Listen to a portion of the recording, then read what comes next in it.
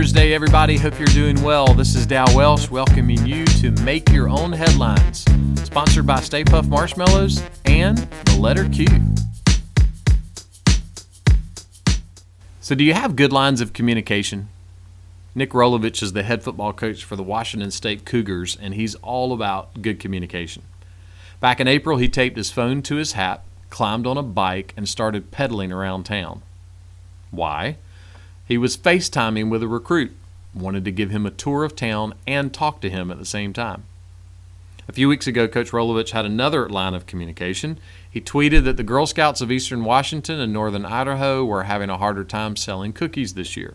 They had 100 cases left, and he was trying to help them sell those cases. One of the responses was from a die-hard Washington Huskies fan club, and this was the note they left for the coach. Listen, I realize we're rivals, but how much for every single box of Samoas? It just goes to show that the right cookie will make you cross some lines of communication. One day Jesus was with his disciples and a huge crowd started forming around him. Now, in those days, Jesus had some celebrity status. Crowds of people would come to hear him teach, maybe with some hopes of catching him perform an amazing miracle.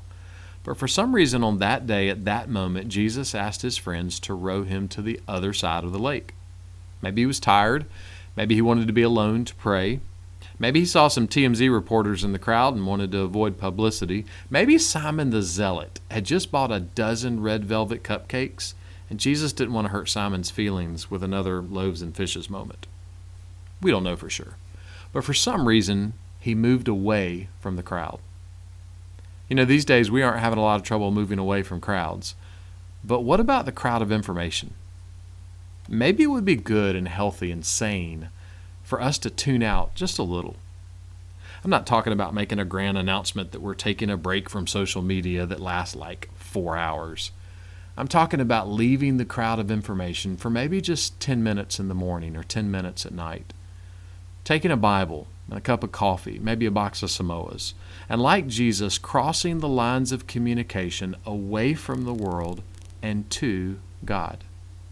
Taking a tour of the truth about how Jesus loved you and gave himself up for you, and talking with God about the peace that comes from that truth, a peace that passes all understanding. Listen, the gospel longs to give you that kind of peace. Make that one of your headlines today.